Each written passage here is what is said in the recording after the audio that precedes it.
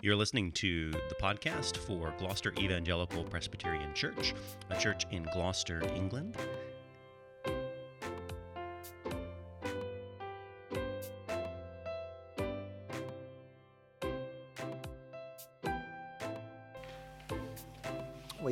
Last week we had the great promise of Genesis 15 as God cut a covenant with Abram and made him this great promise of descendants.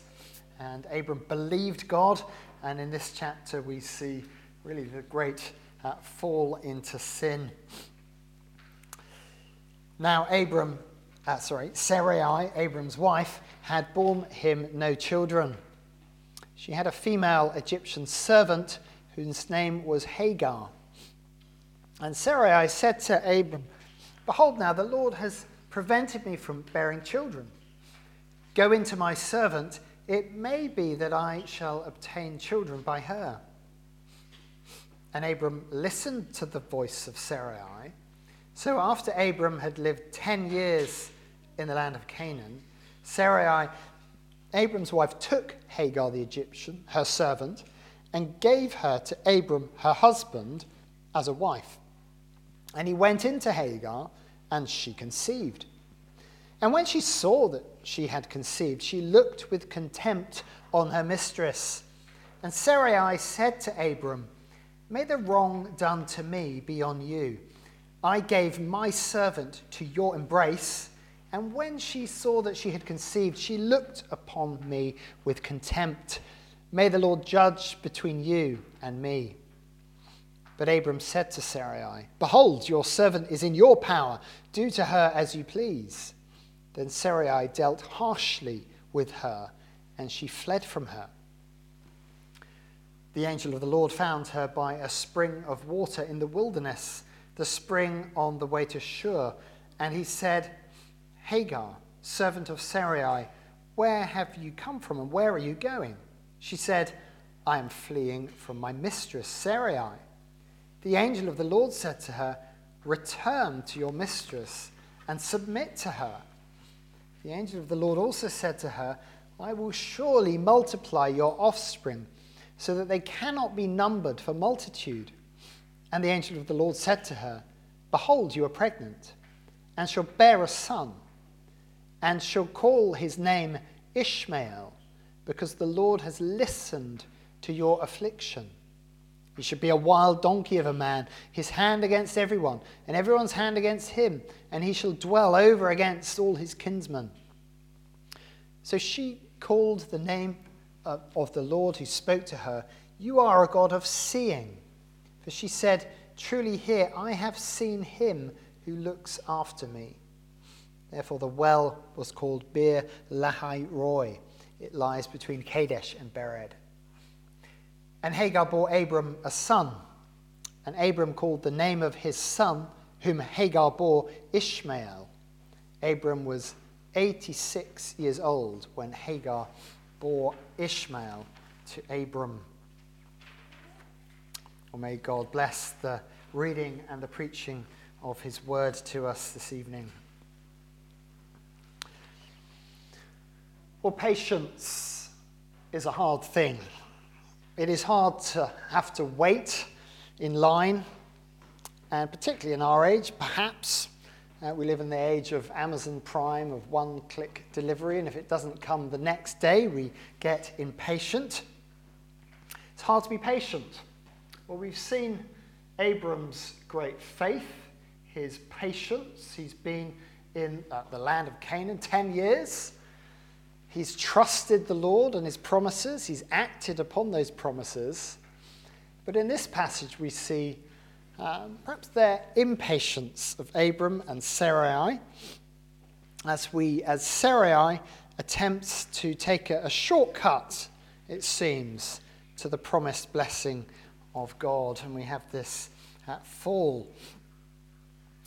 Well, the tale of strife in the house of Abram is divided into three scenes. First, we have Sarai's scheme, running from verse 2 to verse 6. Then we have Hagar's escape, this scene in the wilderness by the well, there, verse 7 to 14. And finally, we have Ishmael's birth, this final scene recounted just simply for us there in verse 15. But verse 1 just reintroduces the problem, the dilemma for the household of Abram.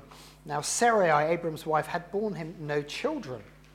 God had promised this great blessing to Abram, as echoes the original promise in Genesis, the promise of multiplication of offspring. But his wife had borne him no children. He's moved to the land, and what does he find in the land? Not fruitfulness, but barrenness. There is famine in the land. And likewise, Sarai is barren. She has no child. And then the promise has been repeated to Abram that a son would be born from his own body, so not Lot, not an adopted son, not someone in his house, Eliezer of Damascus, but his own son, one from his own body. Now, we have not yet been told who the mother is going to be. And this is one of the interesting things in this passage. They're wondering, how is this promise going to work out? And really, that is the whole theme of the section of this section, section of Genesis, is how is this promise going to work out? And we see them watching and wondering. But we come to Sarai's scheme. It's her scheme of surrogate motherhood, verses 2 to 6. We're told Sarai has this female Egyptian servant whose name is Hagar, presumably added to the household during their stay in Egypt, related in chapter 12. Egypt was a land which was well watered and fertile, and Hagar, in contrast to Sarai, is, it seems, a fertile young woman. So, will Abram live by faith in God's promise, or will he live by sight? That is Genesis, that's what it's teaching us, isn't it? It's called to live by faith in the word of God, the promise of God, to trust when we cannot see the way. Well, Hagar, we are told, is Sarai's servant, her handmaid, so she is, at least at this stage, under Sarai's jurisdiction. And Sarai says to Abram, "Behold, now the Lord has prevented me from bearing children." She seems to acknowledge the Lord's hand in her situation. Then she says, "Go into my servant.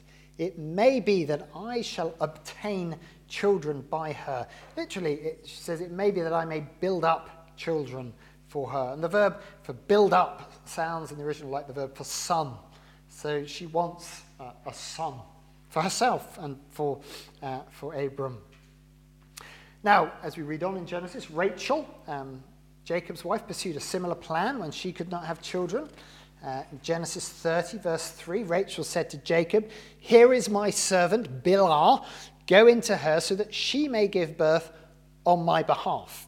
Literally, she may give birth on my knees. So Sarai's plan is clear. She wants a son, and she wants to use Hagar as the instrument through which to carry out this desire for a son.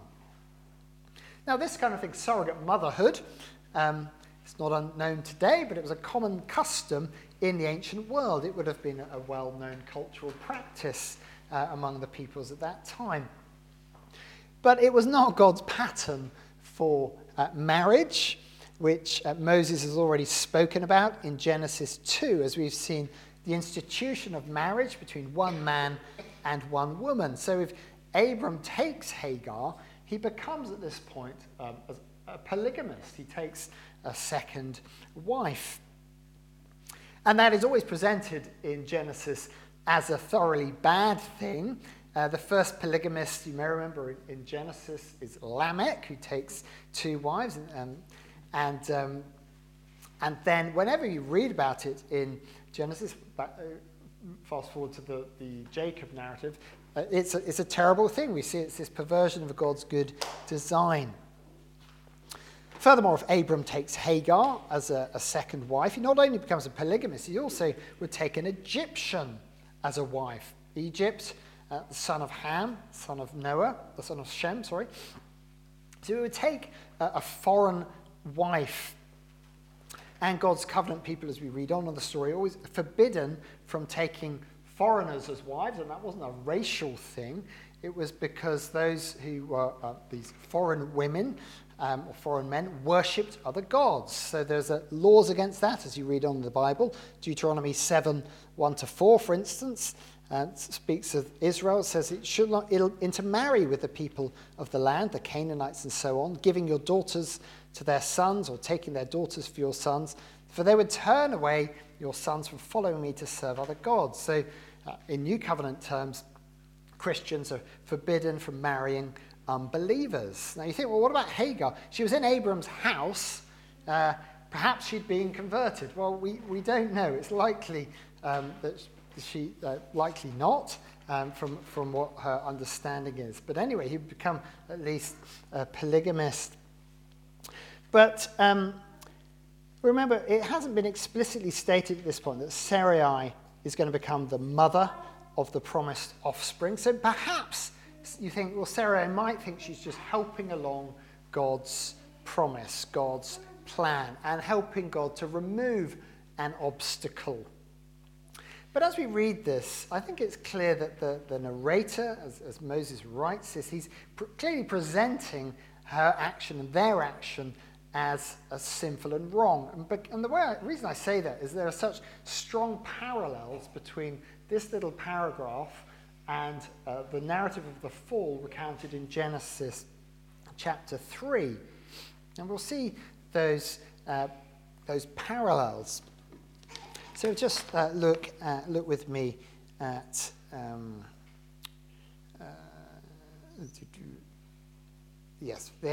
end of verse 2. It says, Abram listened to the voice of Sarai, and Sarai took Abram's wife, took Hagar the Egyptian, her servant, and gave her to Abram, her husband, as a wife.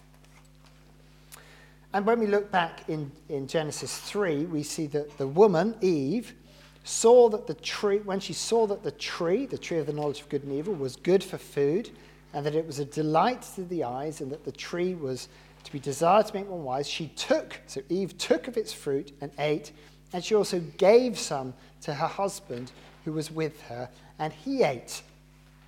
And in Genesis 3:17, when the Lord confronts Abram for his sin, the Lord says to Abram, because you have listened to the voice of your wife. So you see the parallels here. Sarai desires a son. She hatches this plan. She takes Hagar, the forbidden fruit, as it were, gives Hagar to Abram. He takes her, and Abram listens to the voice of Sarai, his wife. And to listen here has a sense of obeying. It's the verb shema, to hear or obey, famous in the Deuteronomy 6:4 and 5, called the Shema. Hear, O Israel, the Lord your God, the Lord is one. So he's hearing, he's listening, he's obeying Sarai's plan here. And he takes Hagar, Sarai takes Hagar, gives her to Abram. So Abram here is behaving like Adam, and Sarai is behaving like Eve. They are taking, like Adam and Eve, seeking to take a shortcut to the blessing of God. And Sarai seeking to seize control of the direction of the household, usurp Abram's position as head of the household, and Abram is letting her. He did not want to confront his wife, perhaps, didn't want to face, perhaps, her anger. So just to be clear, it's good for husbands to listen. It's good for us to listen to our wives. It's not good when we interrupt with our answer before our wife has finished saying what she has to say. It's good for us to listen. Just want to make that clear. It's not good for us to listen to our wives when they come to us with a course of action for the household, which comes out of a heart of unbelief. And there are times when our husbands may need to confront and speak to those things, and vice versa. And so sometimes husbands follow their wives into a sinful course of action out of fear of challenging their wives. And then when there are negative and bad consequences, then what happens is, as Adam did, the husband blames the wife. And we see in Genesis 3, here we sort of have marriage tips from the pit, really. But here is the sin in Sarai and in Abram, and Hagar is just being passed between the two, really. Here she is, this woman with little status and power in the family. So Abram, verse 4, he went into Hagar and she conceived. But then we have these unintended consequences spinning out of them, although some of them you would think would have been quite predictable.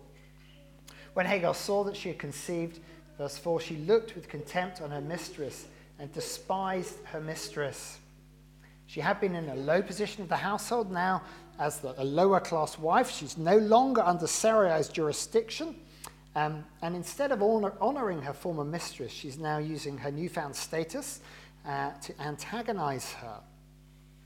Verse 5, Sarai says to Abram, so Hagar is now under Abram's jurisdiction, as it were, and may the wrong done to me be on you. I gave my servant your embrace. Speaks there of just the intimacy of the marriage bed. And when she saw that she conceived, she looked on me with contempt. May the Lord judge between you and me. So Sarai's scheme did not bring about the blessing that she imagined. And that is the trouble with our sin, isn't it? We desire things and we take things, but it does not ultimately bring about the blessing we desire. Quite the reverse. Verse 6, Abram said to Sarai, behold, your servant is in your power.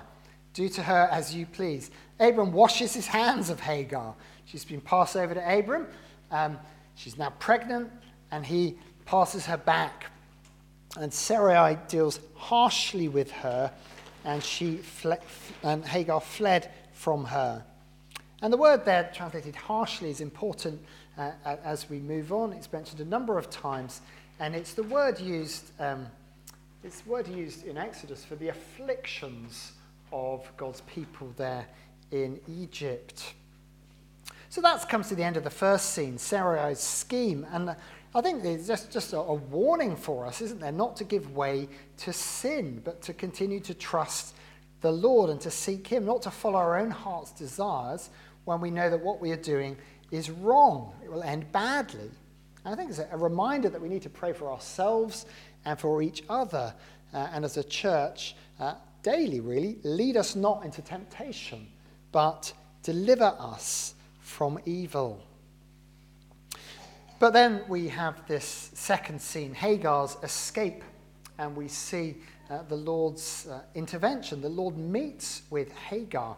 And this is remarkable, I think, really. Hagar is a woman within this household of very little status, little power, as it were, although she's got this newfound power. But nevertheless, the Lord's eye is upon her. We're told, verse 7, the angel of the Lord finds her by the spring of water in the wilderness, the spring on the way to Shur. So the setting is significant. They're on the way down to Shur, which is the road down to Egypt. Hagar is going back to her own country. And there's a spring of water, a place of rest in the midst of her affliction. And this is some way south. This is right near the borders of Egypt. So she has traveled quite a long distance here. And we're told that the angel of the Lord found her. The Lord himself pursues this runaway slave. And it's the Lord himself, we find, has been with her. And he said, verse 8, Hagar, servant of Sarai, that's how he addresses her, where have you come from and where are you going? Another echo, really, of Genesis 3, when the Lord meets Adam and asks, Adam, where are you? Where have you come from? Where are you going? It's a chance for her to confess, as it were. She said, I'm fleeing from my mistress, Sarai. She does not hide the truth. She's reacted sinfully to a situation where she has been cruelly sinned against. And the Lord says to her, return to your mistress and submit to her. And the verb here, submit, is the same word which is to do with affliction. She's returned to the house of Abram and returned to her mistress, returned to this hard place and submit there in the house of Abram. It will ultimately be in the house of Abram that she would find blessing. But then the Lord adds a promise, verse 9. The angel of the Lord also said to her, I will surely multiply your offspring so that they cannot be numbered for multitude. This blessing is conditional upon her returning to Abram's house. And the angel of the Lord says to her, behold, you are pregnant and shall bear a son and shall call his name Ishmael. And you naturally, as you read that out loud, didn't you want to say, you should call his name Emmanuel? It sounds like the other annunciations in the scriptures, or birth announcements, but this time for Ishmael, which means the Lord hears. Because the Lord has listened to your affliction, just as the Lord would hear the affliction of his people in Egypt. Verse 12, he shall be a wild donkey of a man. His hand shall be against everyone, and everyone's hand against him. Dwell over and against his kinsman. Ishmael, a wild man on the edge of civilization, and ongoing antagonism between him and his kinsman. And Ishmael connected with the Arab tribes as we look through history. And so the Lord sees Hagar in her deep affliction. She's been cruelly treated, and she's fled, and yet the Lord stoops to come and listen and to take care of her. And she's bowled over. She said, truly here I've seen him who looks after me. And so here is this a picture of just the Lord's care and blessing on Hagar as she goes back to that very difficult place that she's been called to go back to. So we have Sarai's scheme, Hagar's escape, and then finally just simply Ishmael's birth. Verse 15, Hagar bore Abram a son, and Abram called the name of his son, whom Hagar bore, Ishmael. Abram was 86 years old when Hagar bore Ishmael to Abram. And do you notice that Hagar's name is mentioned 3 times? No mention of Sarai. She is completely dropped from the picture. So she had this great plan to get a son by Hagar, but Sarai is removed, and Hagar there takes center stage. She has been brought into the story. When she was just being passed around as this low-status wife, actually the Lord elevates her and treats her with kindness, and she's written in to the story here. So Ishmael is named by Abram, but with the name that the Lord gave to Hagar, and so he is the son of Abram by Hagar, we are told, not the son of Sarai. And so Abram delighted to have a son, and as we read on, we find that Abram still hopes that Ishmael will be the son of promise, the son through whom the promise will come. But and he says to the Lord, that Ishmael may live under your blessing. God says no. So they still, as the story goes on, they still, this question of where is this promised offspring going to come from? Well, what are we to make of all this as we draw these things together and reflect upon them? Well, there's a number of lessons to draw from this, I think. Well, one of the things which I'm always struck by in this sort of passage is just persuades me afresh of the divine authorship of Scripture. The fact that these patriarchal stories, if you are founding a religion, you would not include these stories, these terrible flaws and sins of the founder. You see, Abram he is this great hero of faith, but we see he is this flawed character with a flawed wife. We see their flaws and their sins. They are shown to us. And it's just a reminder there that salvation is by God's grace. It's not by Abram's ideas. It's not by Sarai's scheming. It's the Lord working out his own promise to bless. It wasn't by their own efforts to bring about blessing. The Lord himself establishes his plan. It's just a wonderful encouragement that the Lord makes his promises and he will keep his promises. Even in the face of human confusion, human sinfulness, all these storylines spinning out of control, the Lord is the one who keeps his promises. We see that. And we see also here, one of the remarkable things in the center of this story is the Lord's care for Hagar. It speaks of the Lord's care for those who are in a low condition, a low position in society. He doesn't just care for Abram and Sarai, he cares for each person within that household. And that is remarkable in the ancient world and remarkable today. And he's caring for Hagar even as she's there running away.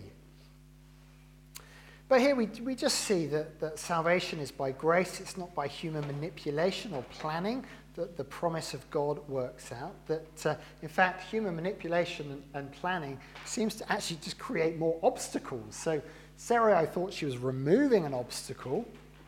She was actually, as we read on, we find that she was creating this additional obstacle and bringing trouble on her own household.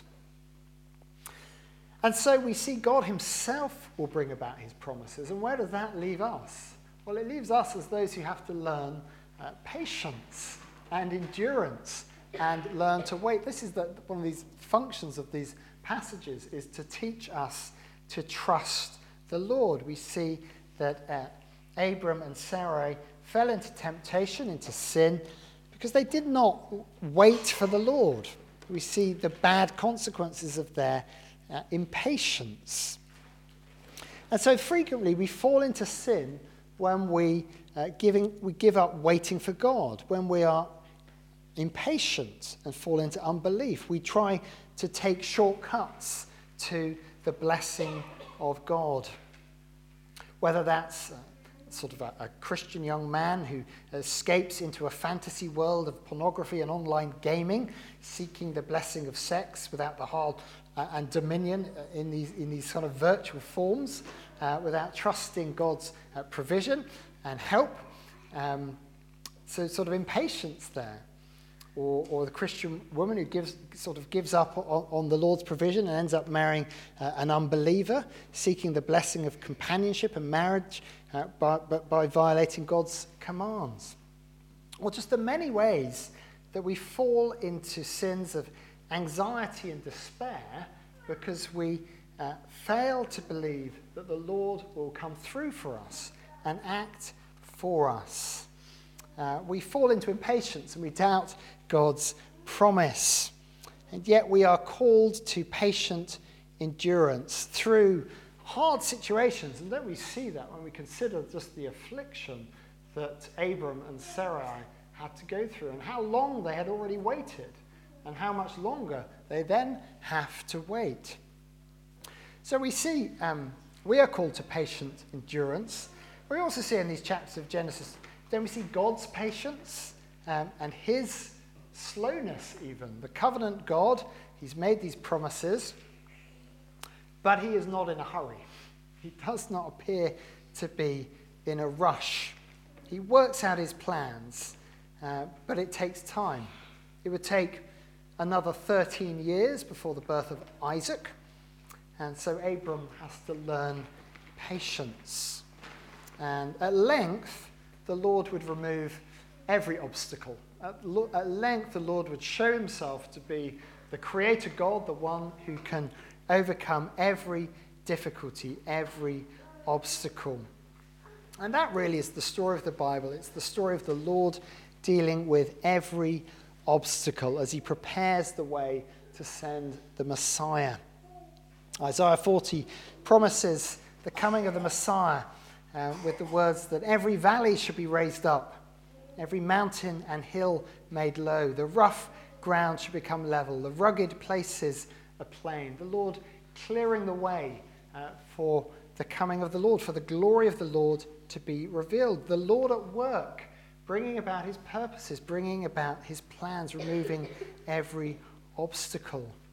And at length, in the fullness of time, the Lord sent his Son, Christ Jesus, the promised offspring, finally came into the world in fulfillment of all of God's promises.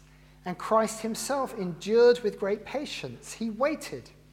He did not take the shortcut to the blessings of God. He did not fall into temptation. He was not like Adam. He was not like Abram, but he was the faithful servant of the Lord who trusted in the Lord. Christ was the humble servant. He waited and endured patiently. He, as Paul says in the book of Philippians, he humbled himself by becoming obedient to the point of death, even death on a cross. Therefore, God has highly exalted him and bestowed on him the name that is above every name, so that at the name of Jesus, every knee should bow in heaven and on earth and under the earth, and every tongue confess that Jesus Christ is Lord, to the glory of God the Father. And we wait for that day, and we long for that day, and yet we have to wait for it with patience. And so the scriptures, they teach us, as God works in us by his Holy Spirit, they teach us to endure. They teach us this patient endurance that is so hard for us to learn. We want it by next week or next year. But the Lord's, his ways are not our ways, and his time scale is not our time scale. So when I first got married and pitched up to Liverpool, my plan was to plant a church in Liverpool. That would be a great idea. I knocked on all sorts of doors, and it was 10 years really before the Lord opened up that door. I had to wait with patience, and sometimes had to thrash about in patience, for patience is a hard thing. We're called to trust. And so as we consider the Lord's work in our own lives and in our own families and extended families and different situations, there are situations and we cry out to God. We can call out to God, hurry up, Lord, make haste to help us, make speed to save us. But there are situations where we need to endure and wait for God's timing. And he sometimes works in decades rather than in weeks, and brings about his purposes in our own hearts in the fullness of his time. In the fullness of his time. And so that is his wonderful way, and he's patient towards us in our sin. That's the wonderful thing, as he waits for us to repent and turn to him. And in 1 Timothy, Paul speaks of the Lord's patience towards him, even as he spent those years kicking against the Lord. And so the Lord teaches us patience, and he is, as Peter says in 2 Peter, he's not slow to fulfill his promise, as some count slowness, but he's patient towards you, not wishing that any should perish, but that all should reach repentance. And so as we consider the Lord's work in our own hearts, in our own lives, or in the world at large, we consider that actually the Lord is working out his plans and purposes. But that's often through times of great difficulty, times where there's deep affliction, and times where he is working his patience in us. And so let us come now as we close and pray to our God and Father.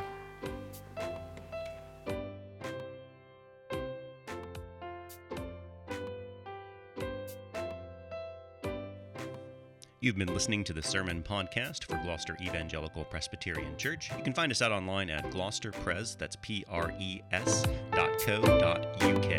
For more, thank you.